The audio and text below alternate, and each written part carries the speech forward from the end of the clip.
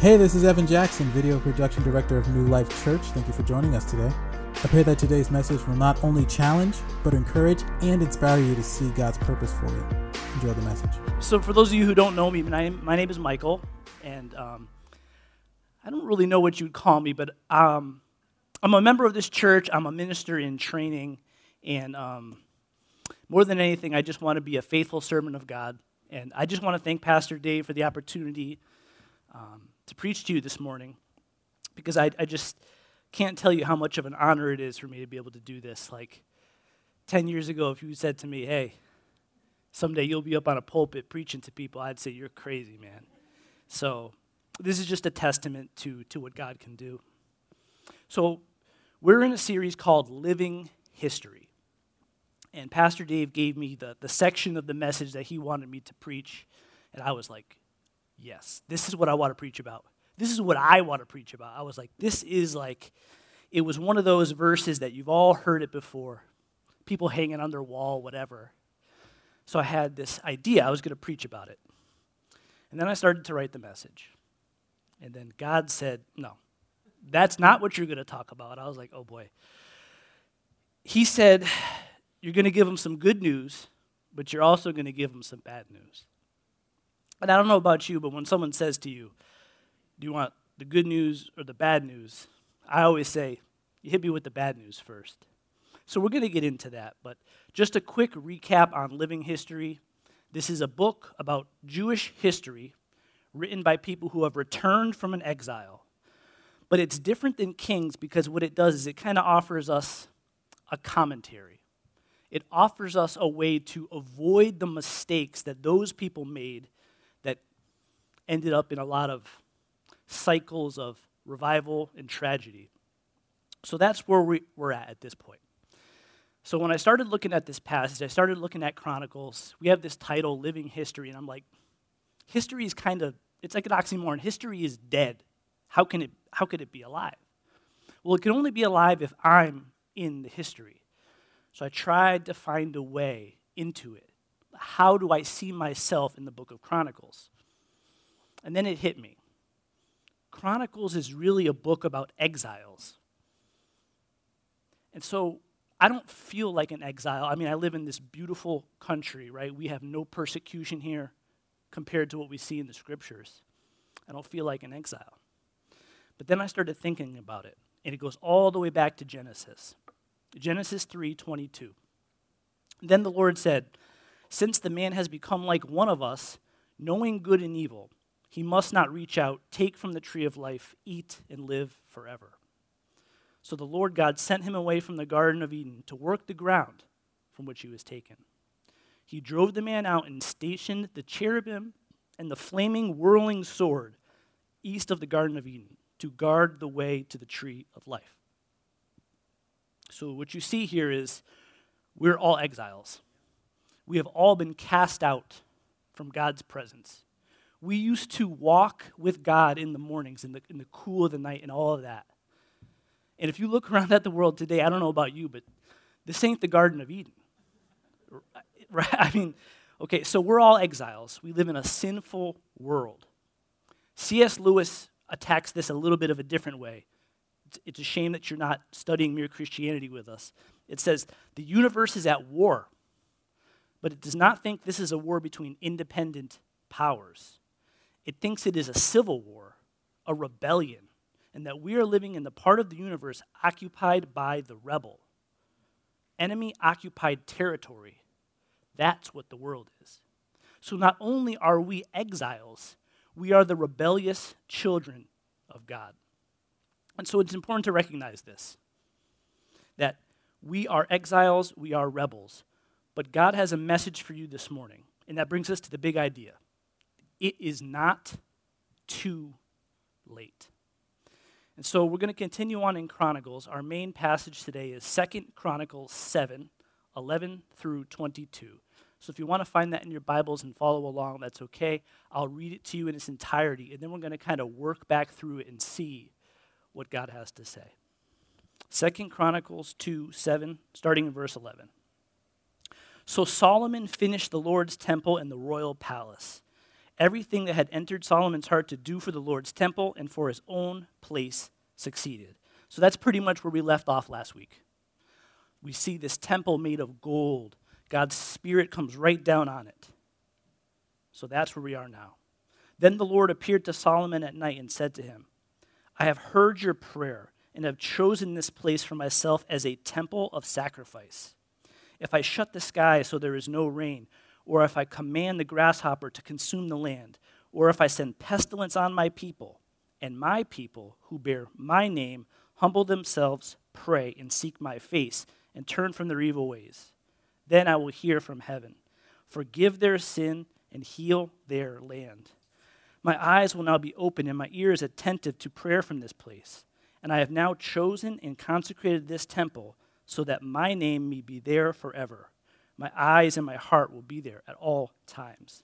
As for you, if you walk before me as your father David walked, doing everything I have commanded you, and if you keep my statutes and ordinances, I will establish your royal throne, as I promised your father David. You will never fail to have a man ruling in Israel. However, if you turn away and abandon my statutes and my commands that I have set before you, and if you go and serve other gods and bow and worship to them, then I will uproot Israel from the soil that I have given them, and this temple I have sanctified for my name I will banish from my presence. I will make it an object of scorn and ridicule among all the people.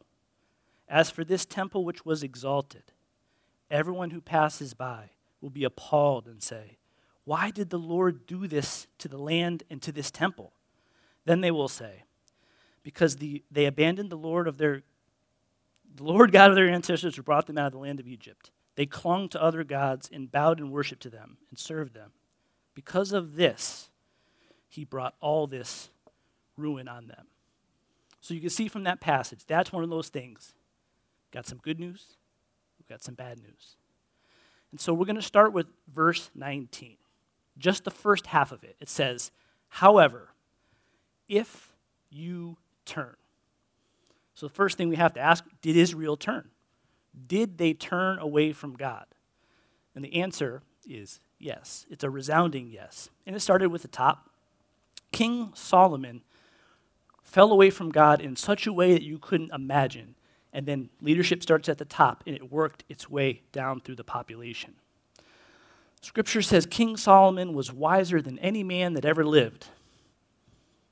But the Bible also says he had 700 wives. He set up pagan worship sites called high places, and he did this primarily to keep all his 700 wives happy. And because of this failed leadership, Solomon fell apart. So did the kingdom of Israel. We don't have to go into the whole thing, but basically what happened was the kingdom of Israel broke into two separate kingdoms. So in one generation, from the dedication of the temple, you have civil war and a split kingdom. The wheels fell off really fast. So the people in Israel followed in this cycle of idolatry. And it makes you think, this nation was so blessed. They had their own land, their own God, their own temple, all the gold you could ask for.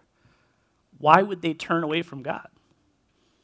It seems that comfort sometimes is what breeds this complacency. I don't know about you, but we see this in our culture, right? It almost seems like we're so fat and happy on the blessings of God, we've turned away from him too. So we go back to our main text. The rest of that verse, it says, however, if you turn away and abandon my statutes and my commands that I have set before you, and if you go and serve other gods and bow and worship to them, then I will uproot Israel from the soil, and this temple I have sanctified for my name, I will banish from my presence. I will make it an object of scorn and ridicule among all the people. So the bad news is this. Within one generation, the people of God have begun to worship the small g gods of this world. They're little idols.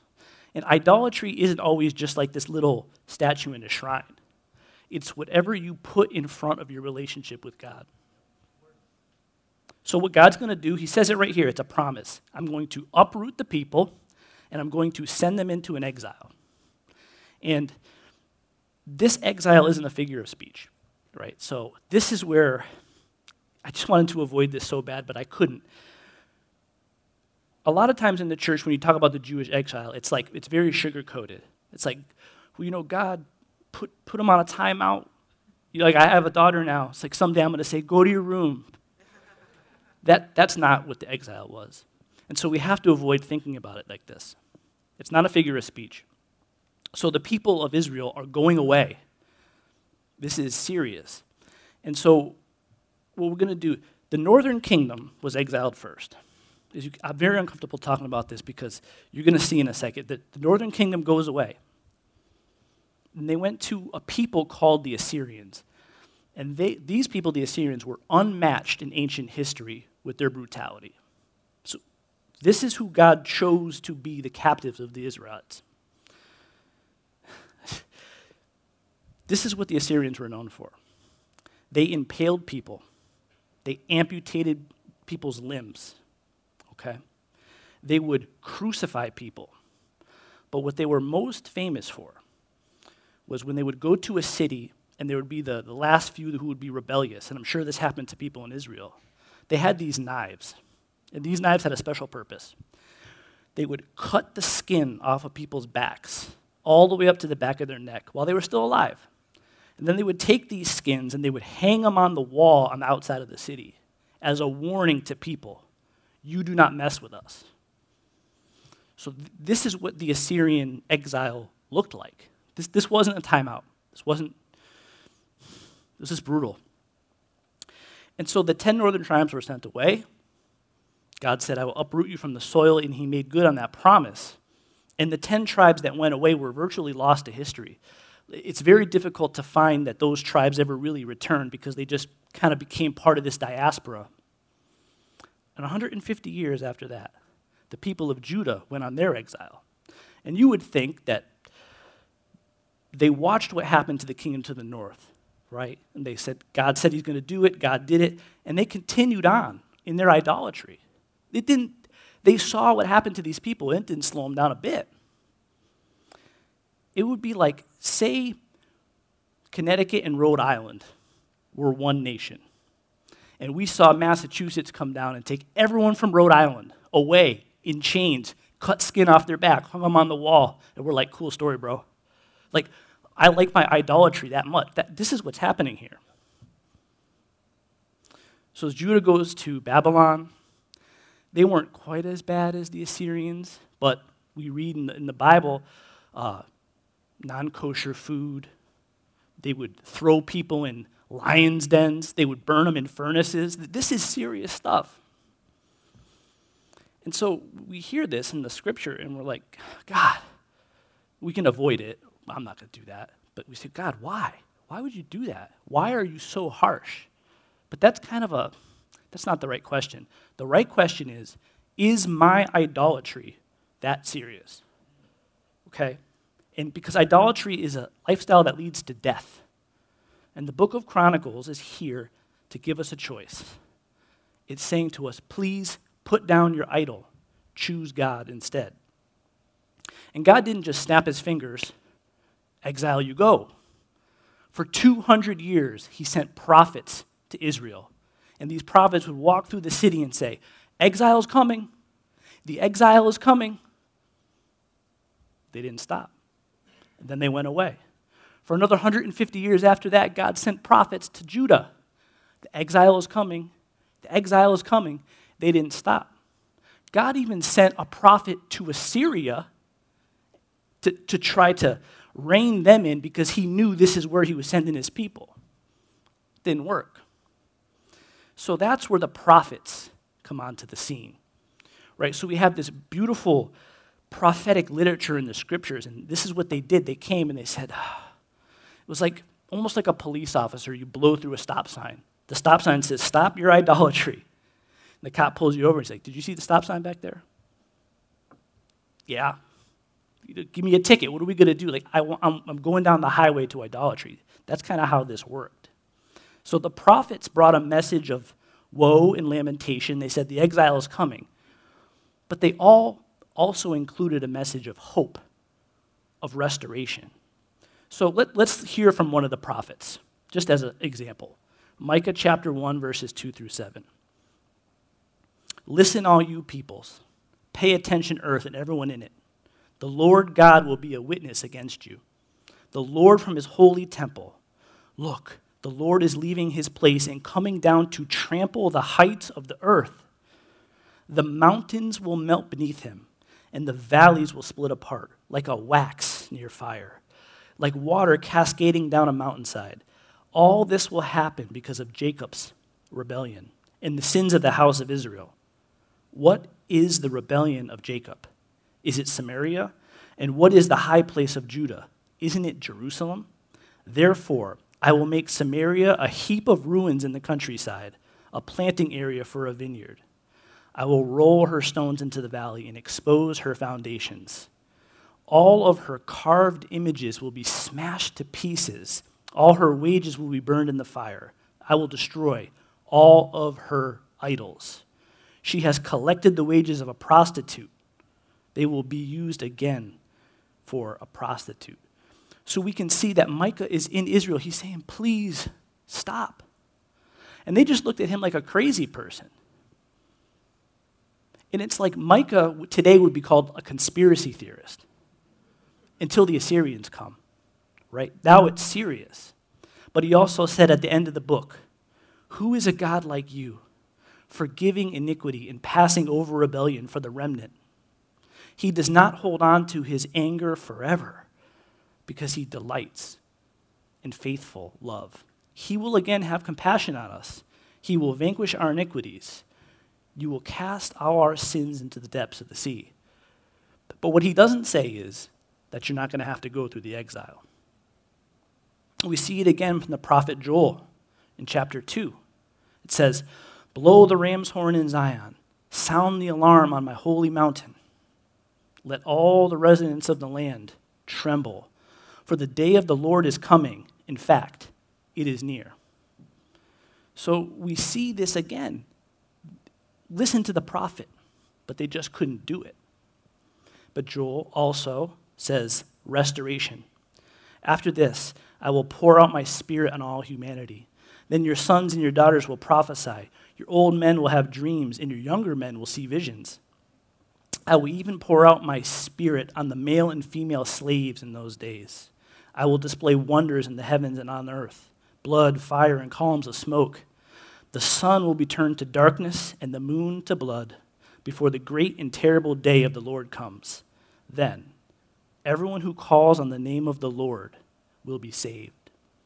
God tells his people, you can't serve idols and God at the same time. And Jesus even says this. He says, you can't serve two masters. You see, God takes our idolatry so seriously because what it really is, it's like a disease. It is a spiritual cancer. And when we worship these idols, it's a symptom of a heart that has that disease. And just like real cancers, they can go undetected for a long, long time. And then they metastasize, and it's too late. So the bad news, Israel has been diagnosed with a disease. And this diagnosis is terminal unless God intervenes. A way to think about the exile is like the way a surgeon cuts out a tumor. And so the act of cutting hurts. And it's a brutal process, but it is for a purpose. It's to stop this idolatry from spreading. And so we have to realize it's so serious, it leads to death. That's the bad news. Israel is sick, but God has a cure. We might not like that cure, but it's something that we have to look at in realistic terms, that God takes our idolatry very, very seriously. So I told you there was some good news this morning, too. Thank you for hearing me out. But we can't just skip over the exile. I didn't really want to deal with it, but I felt convicted that you needed to hear that that same spiritual disease you have too. I have it too. So the good news, 2 Chronicles 7:14 through 16. And my people who bear my name humble themselves, pray, and seek my face, and turn from their evil ways, then I will hear from heaven, forgive their sin, and heal their land. my eyes will now be open and my ears attentive to the prayer from this place. And I have now chosen and consecrated this temple so that my name may be there forever. My eyes and my heart will be there at all time. These 3 verses here are almost the very heart of the book of the Chronicles, because these are the verses that most people probably would recognize from that book. It's kind of like the action point of the whole book, because what we see here, what the chronicler is giving us, is a choice. You can humble yourself and seek God, receive healing, or off you go. The human heart is an idol-making factory. A closer look at verse 14, it says, "And my people who bear my name humble themselves, pray, and seek my face, and turn from their evil ways, then I will hear from heaven, forgive their sin, and heal their land." And so what we have to realize is that verse, for the people of Israel, that was a promise.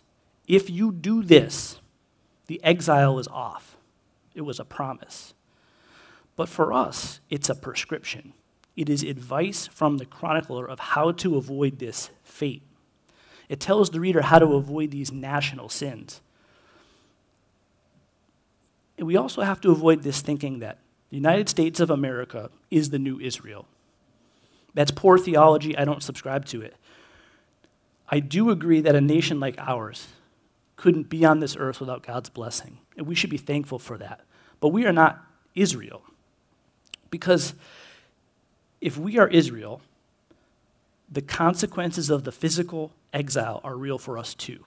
And I don't think any of us want that, that if our nation sins collectively, off we go. The real physical exile is on the table if we think we're the new Israel. But here's the good news. Humble repentance equals healing. And so I have to ask you, I don't know if you've noticed this or not, but have you noticed that there's a rival religion in our country now? That most people you see out there don't look like a Christian anymore. This is how it was in Israel, right? So the Bible talks about how there's these so-called high places, and that's where people would go to get their pagan on, right? We have them too, okay?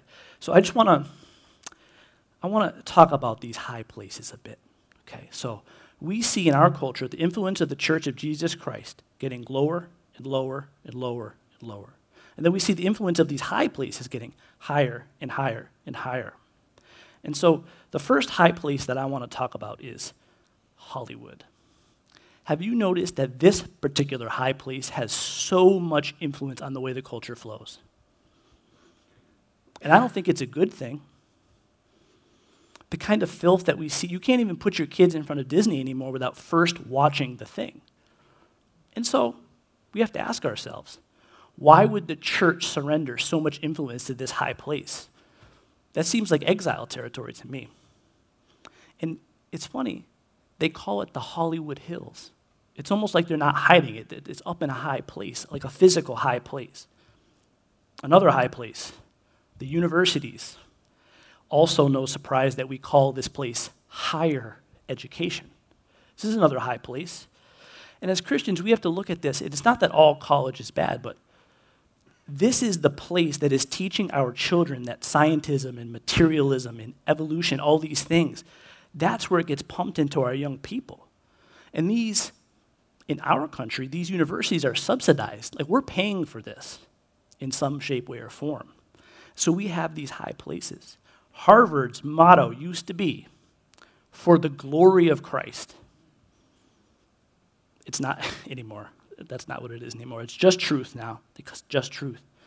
And it's almost like at this point, when we look at these high places and what they're pumping into our culture, it's almost like it's Satan's youth ministry at this point. And we have to avoid it. And it's not all bad. I like movies. I have a college degree. That's not the point. But the point is, the Church of Jesus Christ has been lowered to this point that it's almost living in the shadows of these high places. Church, I don't want to say this.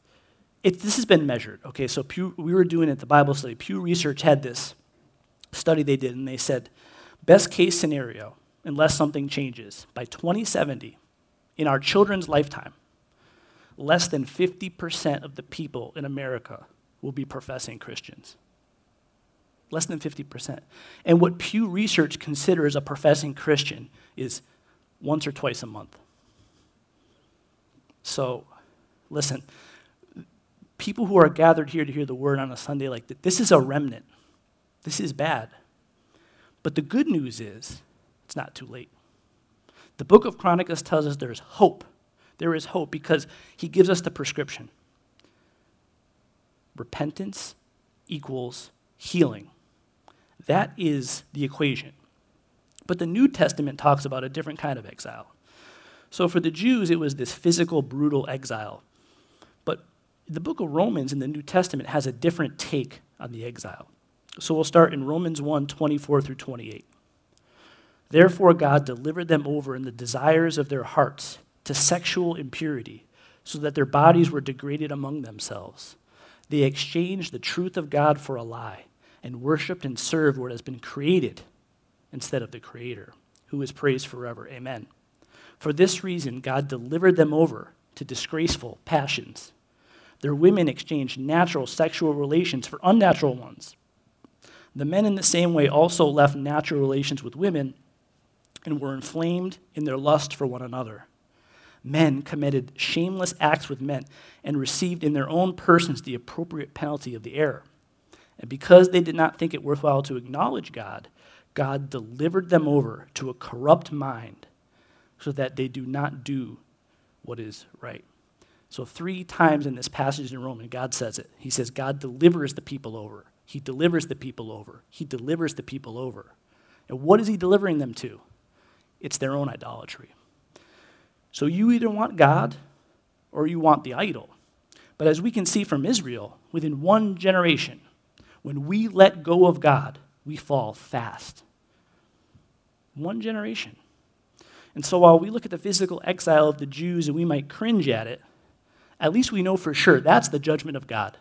When those people saw the Babylonians coming, when they saw the Assyrians coming, they knew that that's from God, okay? But when we see the thing happen in our culture, this turning away from God, what's so bad about it is that this is men. We're being ruled by ourselves now. It's like the time of the judges all over again. So the new exile is God saying, okay, fine. You have it your way. I'm delivering you over to what you really want. And that's your idols. And we might be disgusted by the brutality of the Assyrians and the worship of the Babylonian culture. But is human nature any better today? Are we any less brutal? Okay, let's talk about the 20th century, the one that just passed. 2 world wars.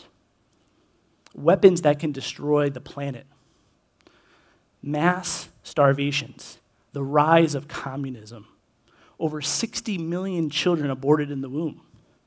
Are we any better? Is our culture, do we have a soapbox to stand on? I don't think so. I don't think there's good old days, good old spiritual days. So what do we do about it? Is it too late? The book of Chronicles says no. The book of Chronicles tells us we still have hope because if we humble ourselves and seek God's face, he will heal our land.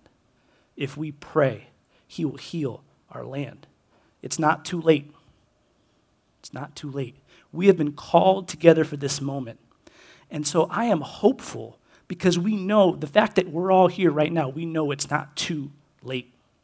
And we learned last week, Pastor was teaching about how the temple is no longer this physical edifice in Palestine anymore. The temple is the body of all the believers. The temple is me. The temple is you. 1 Corinthians says, don't you know that your body is a temple of the Holy Spirit who is in you, whom you have from God? You are not your own, for you were bought at a price. So glorify God with your body. And I want to tell you this morning that you have more access to God today than any person ever had in ancient Israel. He literally lives in you in the body of all believers. Gold and stone has been replaced with flesh and blood. Smoke and fire has been replaced with God's Holy Spirit. Each one of us now is the mesh point between heaven and earth. That's the good news. The good news is that Jesus Christ came onto this earth into the enemy-occupied territory in disguise, and he said, "Here I am. You will be the temple now." And these temples of flesh and blood, they matter so much more to God than gold in Jerusalem stone. They would burn 10,000 animals outside in this massive act of worship. But when you humble yourself and you pray, that temple worship means more to God than that ever could. Amen. So where do we go from here? I say this week we spend some time, and me first, humbling ourselves before God. I want it to start with me. I want it to start with us, with New Life Church. I want this church to be a people who is worthy of a revival. And what that's going to take is for us to humble ourselves, seek God's face, turn from our idols. I want it to start with us. The scriptures say that you don't have to fix yourself before you go before God. It just says to humble yourself. And all humbling yourself means is with your sin, with your baggage, with your idol. He's going to fix you. You don't have to fix yourself. You just have to be humble. And you have to let him heal you. Lord, we thank you for this day. God, I pray that you would give these people ears to hear and eyes to see that this land is falling away from you. Lord, we talk about there's a big election coming, and we have our hope there. We have our hope in our jobs, and we have our hope in these little idols that we have. But all of that is insignificant. I pray for my brothers and sisters today, God, that they'll humble themselves and seek your face so that we don't have to live like an exile anymore. We don't have to live life on the lam anymore.